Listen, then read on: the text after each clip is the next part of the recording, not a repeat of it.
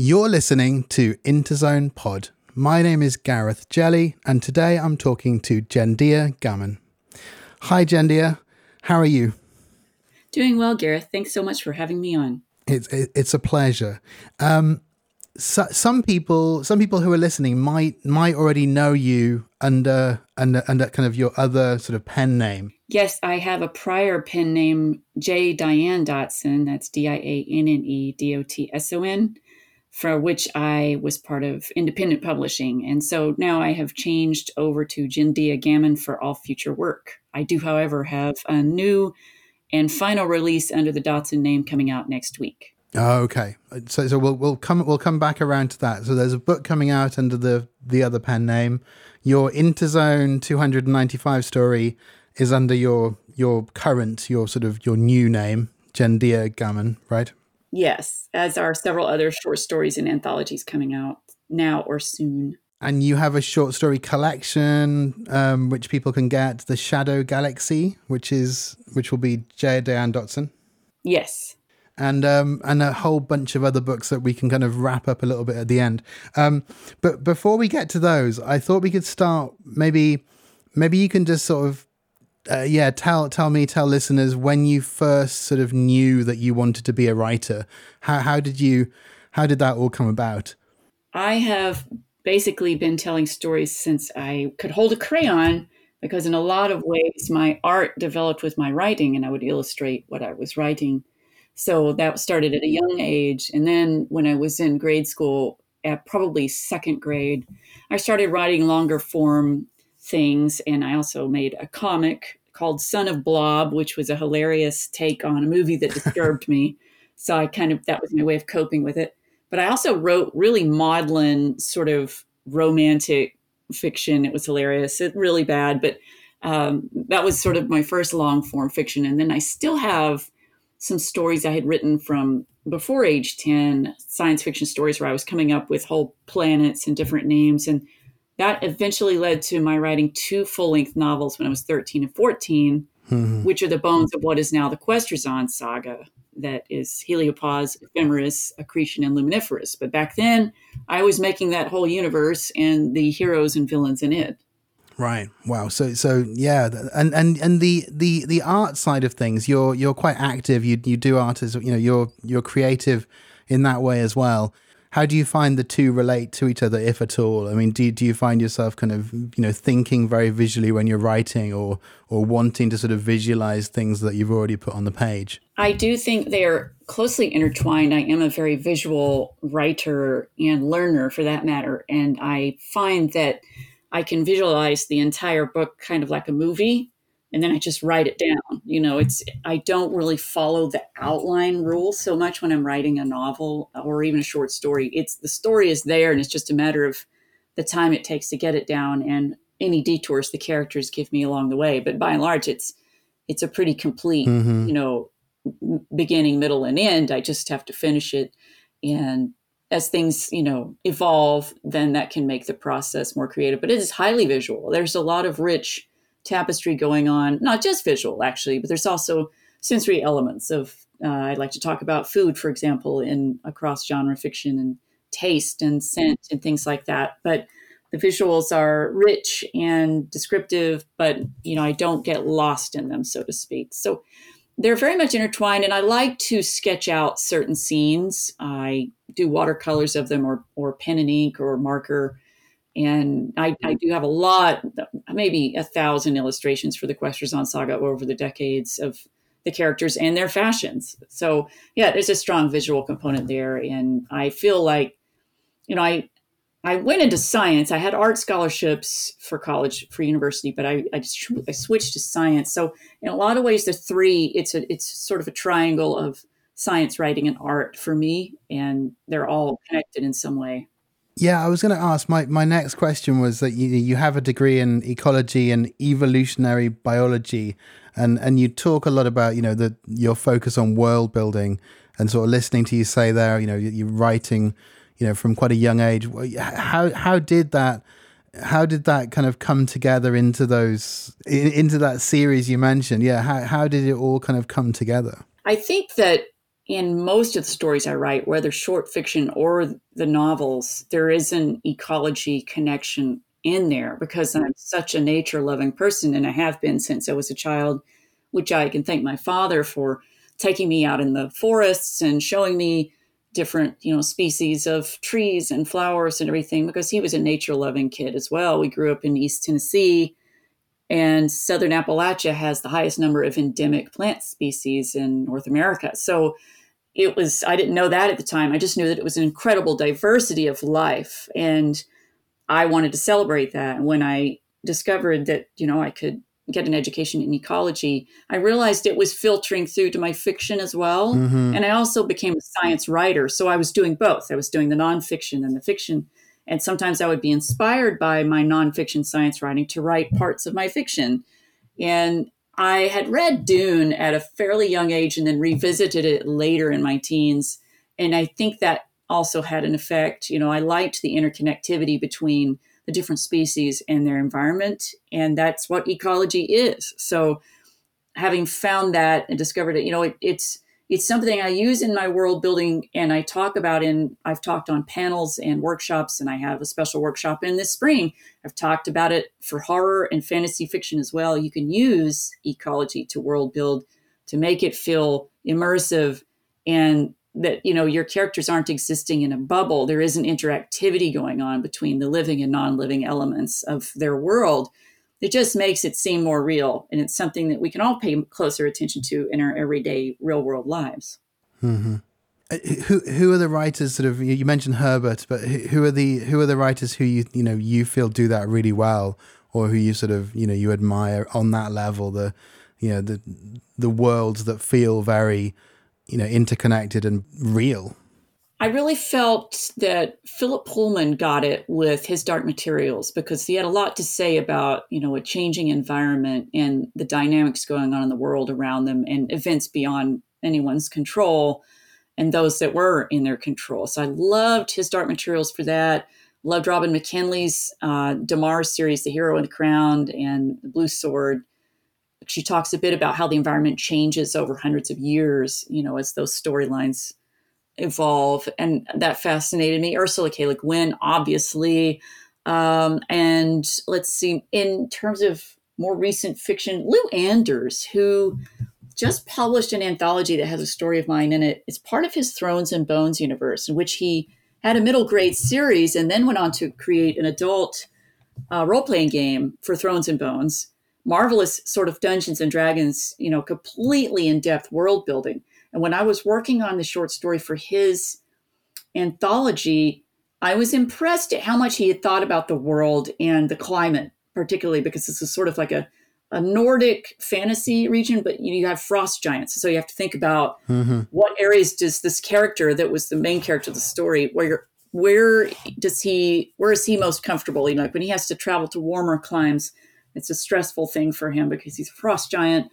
I just thought Lou Anders really killed it with that in his whole universe that he's got.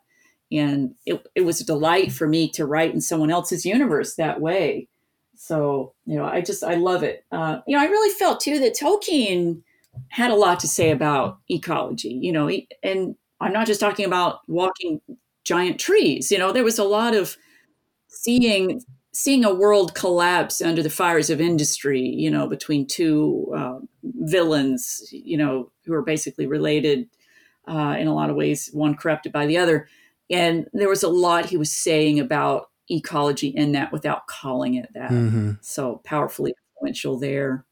When you said that you have a really clear idea of your stories sort of structurally, and then you're filling in the details and sort of going off on those little side trips, but when it comes to the research and the background, are you someone who does a huge amount before you kind of go in, or are you doing that as you go and filling in the gaps? It depends on the book. So, for example, I had a dragon fantasy on submission earlier this year. And for the world building there, it's a completely new fantasy world. So I built it from, the stone to the sky and to the sea. And I incorporated a lot of ecology discussion and elements into that world. But in terms of research, I was relying upon what I already had done, what I had been educated in and what I had worked in, and the research I had done for many years in science writing, of which I had to do an extraordinary amount. Mm-hmm. And, you remember a lot. So in contrast to that, the thriller book with sci-fi and horror elements that is currently on submission is real world, near future, partly based on my own work in research in academia in the late 90s, early 2000s. And yet it also catapults to a very different location later. But I relied on my own experience within the realm of academia, but I also knew that for the other location, which I will not spoil, that I needed to talk to some experts on that one. So what I did for that is what I might do for any science article that I needed more information on. I reached out to some researchers themselves, and I did a little bit of that for the Inn at the Amethyst Lantern too, my young adult lunar punk sci-fi book coming out next week, sci-fi fantasy. So I just reached out to PhD scientists that were working in something related to the subject matter.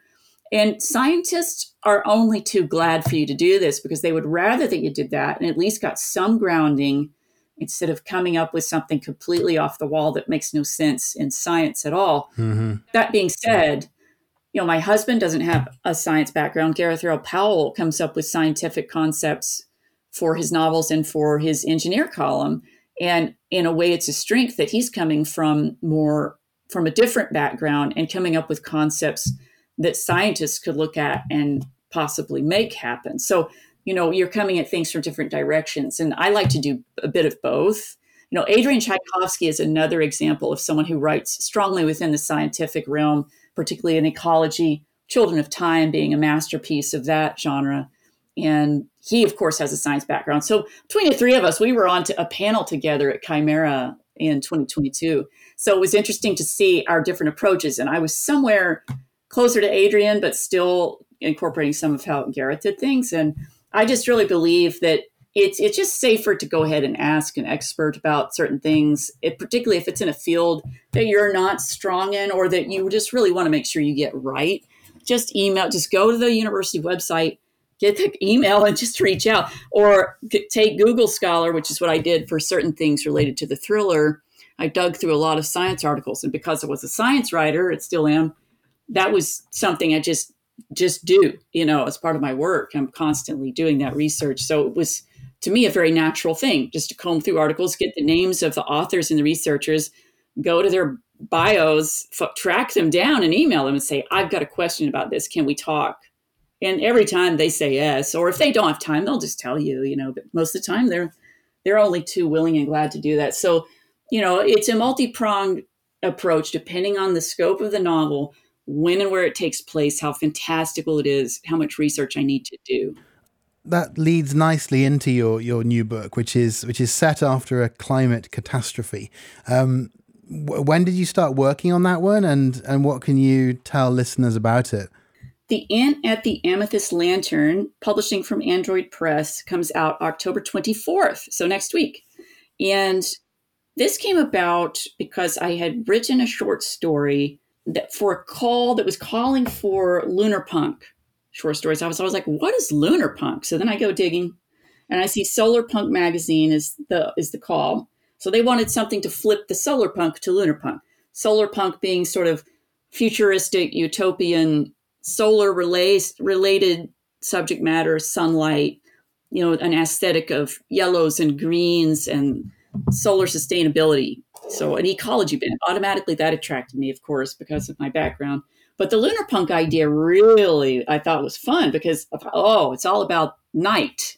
It's about night, aesthetics. It's about bioluminescence, phosphorescence, glowing things, the moon, because the lunar punk. I thought, oh my God, I love this because I grew up, and I talk about this in my acknowledgments of the book. I grew up in East Tennessee, and I would spend a lot of time studying astronomy, studying the stars. I'd be out at really weird hours to look at different phenomena if the clouds didn't, derail me from that. And so I found that I wanted to tell this one story that was a bit of a twist on Cinderella and how a teenager in this lunar punk future where everybody does night living. Nobody's outside during the day because it's too hostile. So they've adapted. Everybody does everything at night. And the reason I chose that is because it's already happening in certain parts of the world. It's happening in America, in Phoenix and Southern Arizona. A lot of people are switching to doing night hikes and things like that. So I kind of ran with that idea, thinking that if it got to be too tough, you could just adapt and do more stuff at night, which I tend to do on hot weather days anyway. And so I just ran with it. I created this whole world. Glimmerbite is the name of the town, and it's Mira Celestis is going to the glowworm ball, but she's not supposed to because she's not quite old enough. But she's going to move before she can go to the next one when she is old enough. And it's like the place to be for society, to come out, be seen. So she figures out a way to get in that involves some illicit magic, not knowing that will have trouble later on. And so that short story is in Solar Punk magazine, and it's called Midnight Serenade. And that story serves now as the prologue in the novel, The Inn at the Amethyst Lantern, so you can read it in the beginning of the novel. What she does without knowing it, she sort of opens Pandora's box, leaning into this magic. So there's some mysticism in this future sci-fi fantasy world.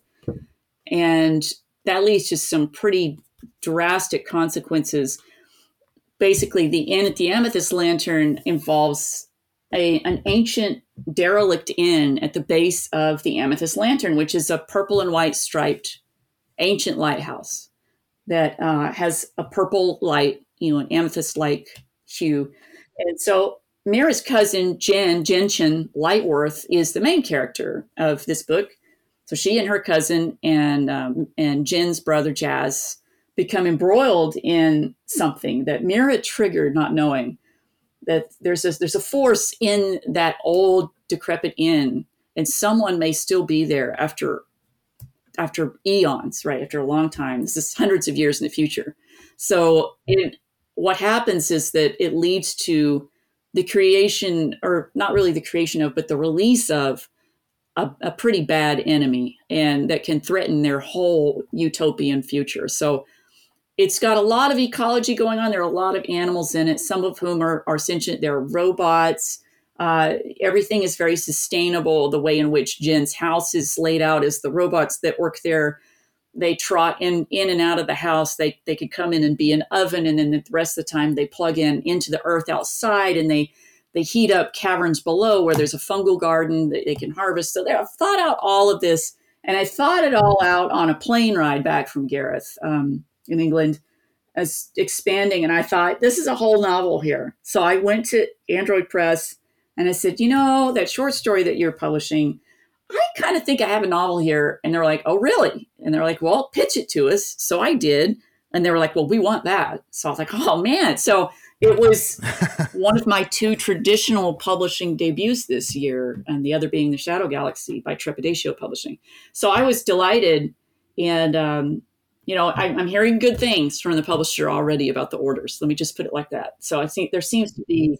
That's really good news. Yeah, it's really good news. I'm kind of freaked out. I'm like, uh-oh, what's going on? But I'm delighted. And it's that sweet spot of young adult that is truly teen fiction.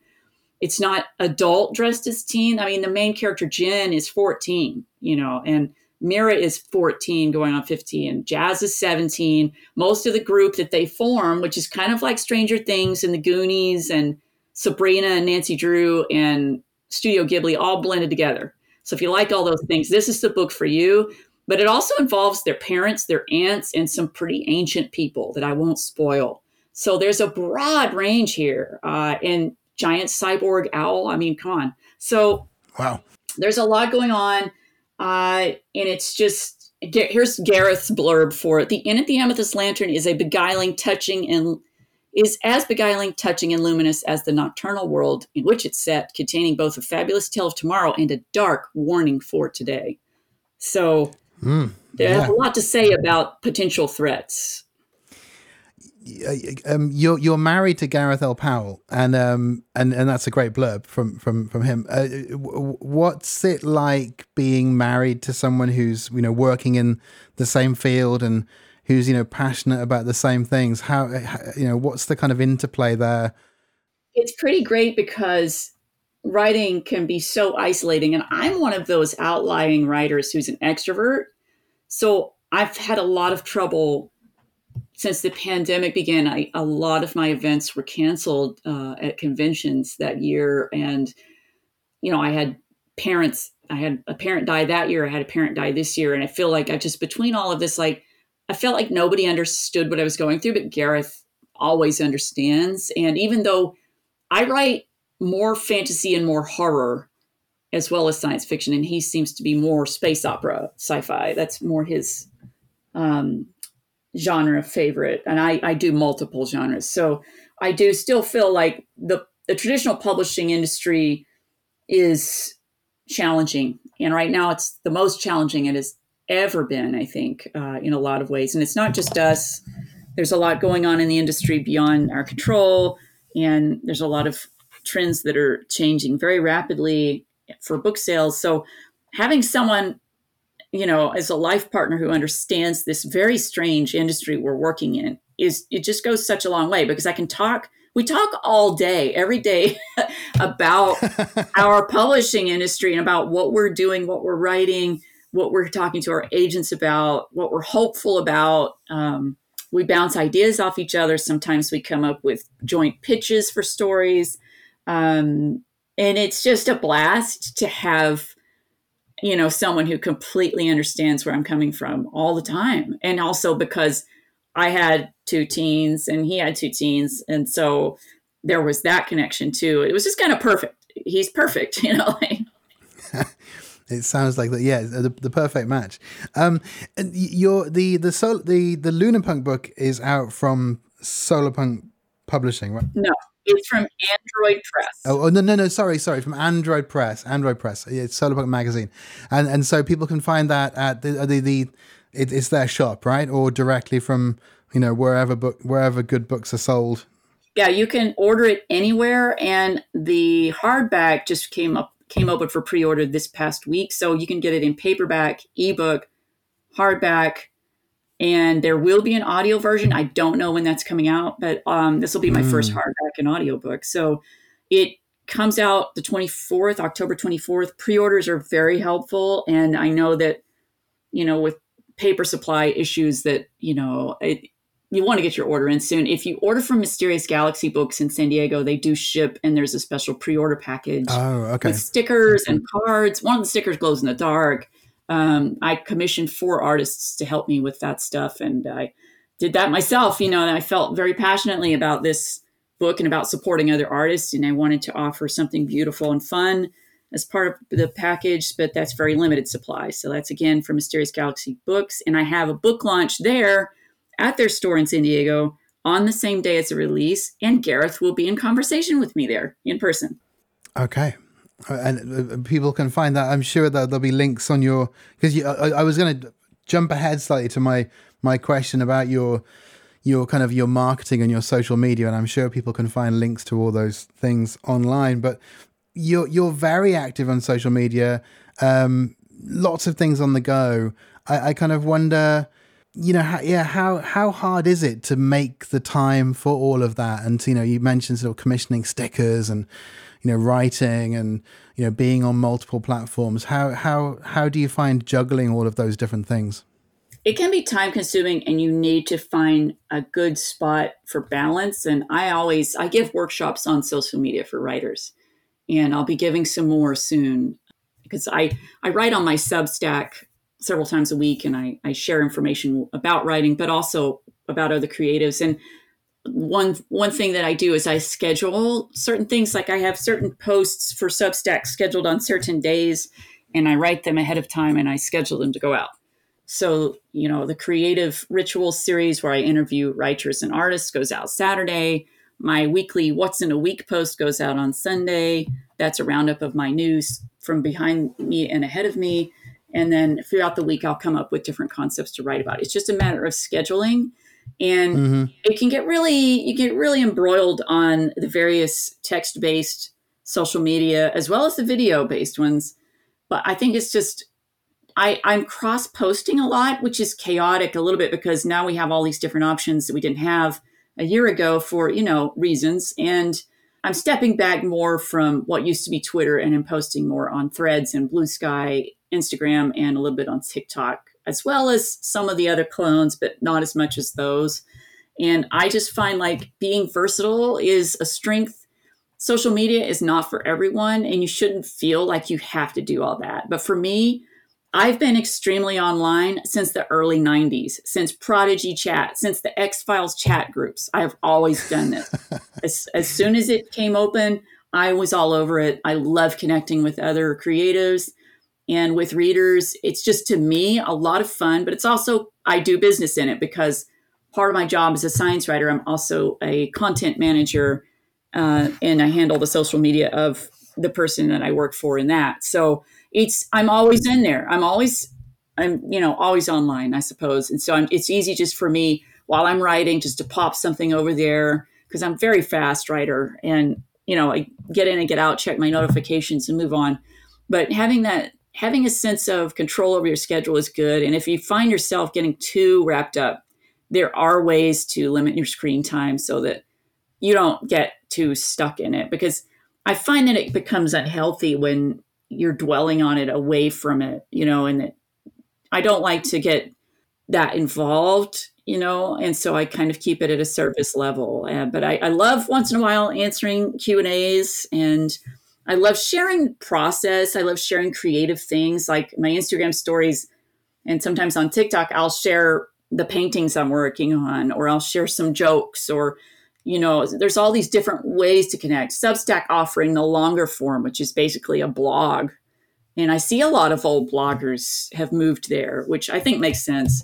And it's just having that, being able to spin around, and just, like I said, not for everybody, but I've always been doing it. So it just kind of makes sense that I continue doing it as long as I get some joy out of it. And it seems to be, I mean, it's paying off in terms of, you mentioned the pre-orders, you mentioned kind of the buzz, there is a sense that, I've spoken to a lot of writers who've said, it is much more now on the writers to do that sort of marketing, to do that promotion, because there isn't the capacity, or there isn't the will for, some of the bigger publishers to do it. And it's just such a changing landscape. Constantly. And it's relevant to me too, because I don't know if you knew, but Gareth and I are forming our own publishing imprint. And I started a production company, and he's my partner for that. And the first offshoot of the production company is the publishing imprint, in which we are a small press that will be publishing novels, novellas, novelettes, and graphic novels eventually for science fiction, fantasy, horror, and mystery for various ages. And so I'm paying close attention to what publishers are and are not doing on social media. And there's a big range. And you would think that the larger publishers, because small publishers, your resources are limited, it's just a fact. You don't have this huge team. But for the larger publishers, I find there's no excuse that they should definitely be giving equal publicity to every author. There shouldn't be a favoritism over this one giant author. Okay, that drives me nuts. I see it all the time. And I just think that's not right. I feel that when eventually we get our imprint up, we want to give every writer what they need and deserve, and in promotion, and get creative with it. Celebrate. It's a celebration. It's a celebration of this wonderful thing that this writer has made. They deserve beautiful social media graphics, which are not hard to make. They deserve buzz around it. They deserve discussion around it. This is your soul's work. Not giving it a platform is, to me, appalling. So that will be a huge, as Gareth has a marketing background, we both feel strongly. It's a huge thing, to give an author that support. And again, with the big publishers, there's no excuse. There just isn't. Smaller publishers, you're really spread thin, right? There's only so much you can do. But I want to do the best I can while it's a small press. And if it expands, then I hire someone else to take that on, very probably, so that I can get back to sort of managing it. But, we will, between the two of us, we will make sure that our writers get support on social media, and Hmm. unless they don't want it, which will always be an option. If they don't want it, that is an option for them. But we want to help spread the word. You've answered my question there, which was going to be, what are some of your priorities with this new publishing venture? So you've done a great job there. But I suppose my follow up would be, what are the kind of next steps, and also, from your perspective, trying to sell books, and talking to Gareth Powell about his experience. What do you think is going on with these big publishers, and what can small publishers do more? What do you see as being really lacking, in addition to what you've already mentioned? There has been in traditional publishing, and particularly in the large publishing arena, Big Five and all its, tentacular imprints, a lot of staff turnover and a lot of exhausted, strained editors and other workers. They need more help. And if there's a backlog, my agent and I have seen it everywhere. It's not just me. Everybody's talking about it. Editors, agents, they're all talking about it. And I don't know how to solve that. It's not my job to do that, but I'm paying close attention because becoming a publisher, that's where I don't want to be. I don't want it to get to the point where something falls through the cracks, where, you can't keep a handle on what's selling. That's another factor. There's a really strange thing going on with sales of books right now. And there has been since the pandemic. And I think there's some recovery and course correction from that, but we're just really in a very different era than we were before. There have been a lot of supply chain issues, slowing down delivery of books, and there's just a different audience trend. The things that were trending 5 years ago as being good sellers are not the same as today, and we're all trying to figure out what that is. So I appreciate the daring of smaller presses taking a risk on writers with unique stories, writers with diverse voices and diverse stories, which need to be uplifted. And I want to see the big presses take more risks. I do, because I feel like Hmm. if they already admit that they don't know exactly what's going on, then may as well take the risk. Because I bet you put it out there, there will be someone who, it's like the field of dreams. If you build it, they will come. And so I just don't like seeing lip service and no concrete ground below it. I do believe in uplifting voices. And this is a time in which a lot of book sales are being, constrained for various and sundry reasons.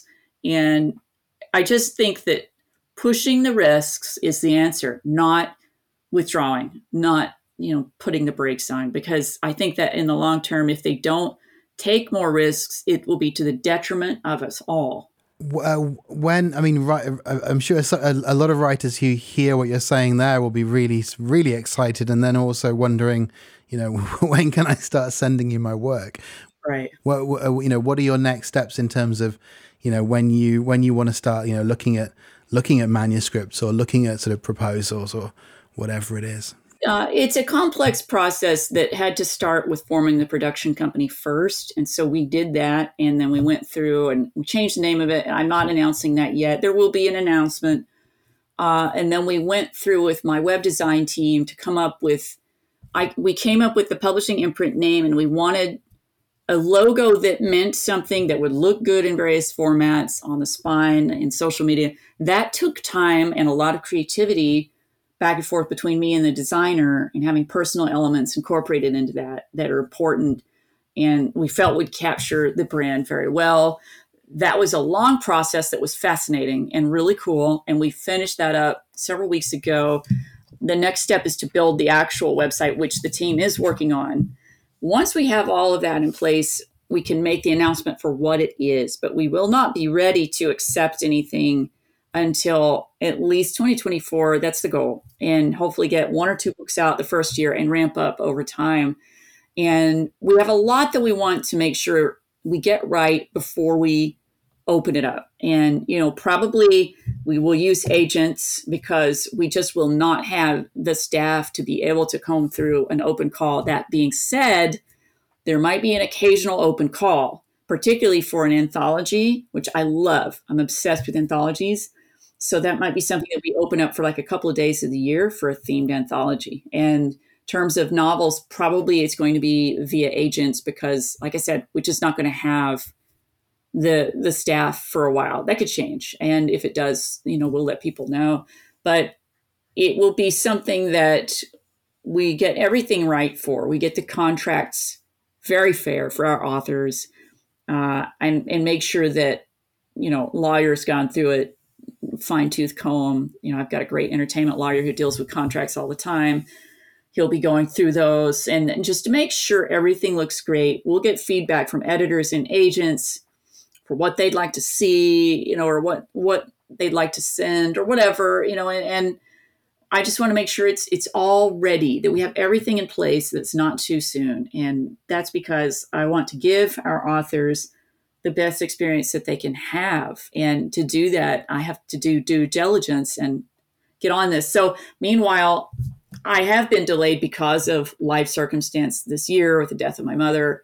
And then I've had, I had to get book contract stuff situation, book launches, books turned into my agent. I've turned 2 into her, and I'm going to turn in a 3rd this winter. And it's just been a very dynamic year, and I didn't want any of that to cloud the experience of getting this done. So hopefully 2024 we will be open for business officially. Yeah, my condolences on your on that loss. Thank you. I remember you emailing and talking about that. All of this is, so many things to kind of, to keep on the go, and you really do just have so much energy. It's fantastic. I think it's more than I'm really stubborn. I don't know that it's the energy. I think it's just I'm extremely stubborn. I like to get things done. I don't like things hanging. I have to-do lists, and I go through them and I update them all the time. I'm a believer, if it's not on the calendar, it does not get done. And I'm not as organized as some people are, but I at least understand that you have to have some kind of organization as a creative in order to accomplish what you want to do. And so I'm always revisiting and trying to refine that. That's part of the process of all this. And again, I'm just really stubborn. I think things can be done. I don't like to be told that something is not possible. That's not who I am. I am the person that believes that you can make things happen. And so you may as well make good things happen. That's a great way to live. You mentioned that you're a big fan of anthologies, and I kind of wonder which anthologies have you really enjoyed recently, and do you have any sort of particular anthologies in mind that you'd like to create? Well, I'm extremely biased. I'm very biased, obviously, because I have a collection, which is different from an anthology. A collection is one author, several stories, right? So, and so I have the Shadow Galaxy as sci-fi, fantasy, and horror, and Appalachian tales. But I was always a fan of collected stories, and I was always a fan on TV, things like Amazing Stories and stuff like that. I like visual anthologies, but I love the idea of them being in print as well. And more biased, I'm part of some great anthologies under the Dotson name, The Winter of Wonder Fauna, 2022, out from Cloaked Press. That was like winter and Yuletide tales. And I love that sort of mystical element of wintertime. And for Tales from Stokey's Hall, which I mentioned Lou Anders earlier, I'm part of that high fantasy world with great writers and artists in that. Rhapsody of the Spheres under Jendia Gammon, if you could look on Amazon, you'll see it, is a space opera sci-fi anthology with a positive element. In other words, they're very uplifting stories. And I have the Rise anthology, the queer sci-fi anthology that I'm part of, coming out the day after Lantern, so October 25th. You can see that under Jendia Gammon. And that is a wonderful collection of uplifting stories. I love anthologies. Jonathan Mayberry and several others in the horror community have made some brilliant anthologies lately. And also Android Press has some fantastic ones. The Saltyverse, coming with African science fiction writers. That is the one to watch. That's just Mother Sound. I highly recommend people check that out. And I love anthologies that delve into, all kinds of different subjects, because it's an opportunity for so many writers to look at it from a different angle. And in fact, I can't talk about it much, but I'm helming an anthology that Oh, I've reached out to some pretty spectacular authors. I've got a huge, fabulous roster. One publisher already is interested. We're going to see how that goes, and that it will be quite something. And it will be mostly dark fantasy and horror. That will hopefully be contracted in the coming new year, and then probably published the year after that. But I can't talk about it much, but just know that the people who are part of it are pretty awesome. And it's very exciting to be an editor of an anthology. So it's like a sample of delights, but in different styles and different flavors, but the same general vibe. I just love that. I love it so much. It's like, a box of favorite candies. You're going to try one, love that one, try another one. And it's a great way to showcase the capabilities and interests of different writers. I love short fiction for that you can enter a realm and explore it in a unique way. And then it's a quick read, and being part of Ender Zone issue 295 with my short story Copper is that I'm with a roster of fantastic other writers. yeah, and for sure. highly honored to be. Where did Copper come from? I know you're a big fan of robots. Oh yeah. And and for sure, but and it is a robot story. But yeah, maybe talk a bit about Copper, which is illustrated beautifully by Vinayak Varma, because it's a great story, and it's also very kind of, it's what I like about putting together an issue is that you do have all these sort of interesting connections and contrasts, and it's very much its own thing. So Right. maybe you can tell people about that. Copper in Interzone issue 295 Copper's the name of a robot, and the main character is a woman, Kill Wiltshire, and she wakes up and thinks she hears her house bot Copper making a sound, and testing it out, not really making a sound. But then again, she hears something, but turns out it's not something she's hearing. It's something in her thoughts. She's realizing that Copper has developed a new ability, and it's as a result of Keel grieving the death of her cat. And so there's this connection that she makes with this robot, which is not something the robot is designed to do. And it's a unique story that's kind of bittersweet about forming a new friendship that you didn't realize was possible to form. And I love that sort of story. And I do love robot stories. And in the Shadow Galaxy, Rotor is a very, I would say it really pulls at your heartstrings about a robot by the name of Rotor. So I like that a lot. I like exploring those interesting potential friendships. But also Copper is kind of honoring TikTok of Oz.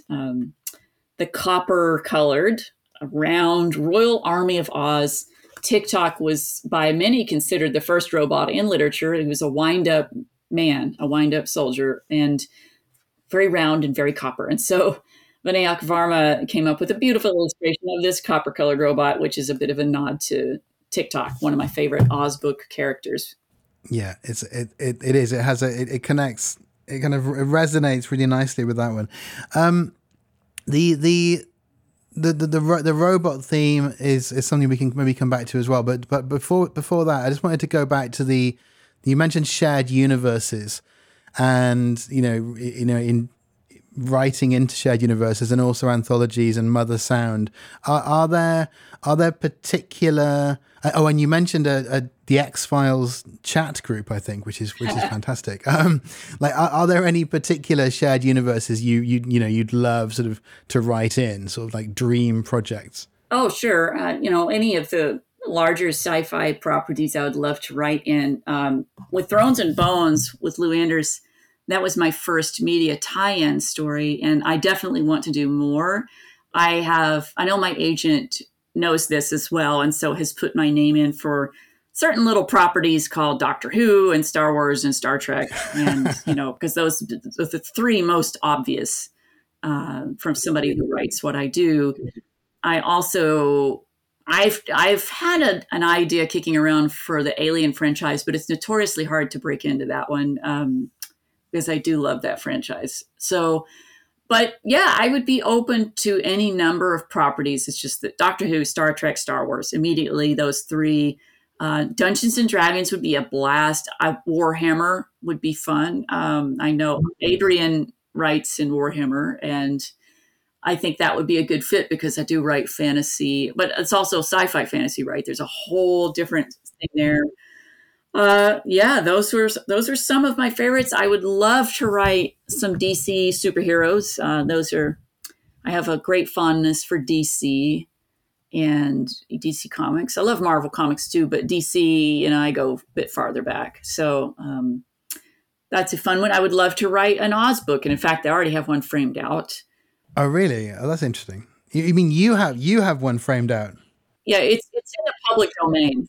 You can write an Oz book. It's totally fine. Right. But you have one already planned out. Yeah, I do. Yeah, I've thought about it for years. So because I'm a major Oz book fan, and the original 14 Oz books by L. Frank Baum are hugely influential on me, and I love how completely wacky they are. But I felt that there's a couple of characters that I would like to see stories from, and I thought, well, I'll just write them myself. Yeah. Yeah. What have you been reading recently that you'd like to maybe signal boost? Any recommendations for Interzone listeners? Oh my gosh, I have been reading so many books lately. I have to tell you about the first thing I just finished, which was A Midnight's Tale, and that's Tail by Lily Hayward. Mm-hmm. And she has made this magical Yuletide story that it's just come out, I think, last week, and involving a cat and a woman who has an interesting history, and there's some magical realism going on. So, A Midwinter's Tale, and that I can't recommend that one enough. I recently read Priest of Bones by Peter McLean, which is grimdark. Loved it. I'm actually interviewing him and J.L. Warad on their respective grimdark books this weekend. That's a genre I've recently got into. And I love Broken Light by Joanne Harris because it's really shining a light on menopausal women, and Mm-hmm. loved it. I just was at Patrick Stewart's book event last week in LA in conversation with LeVar Burton, and LeVar asked my question for Patrick, which was Oh, amazing. wonderful. I freaked out. Anyway, yeah, so his book just came out, Patrick Stewart, Making It So, a memoir. That's a great recommendation there. I, of course, have to recommend my husband's books. He has Descendant Machine, Mm-hmm. which came out this year.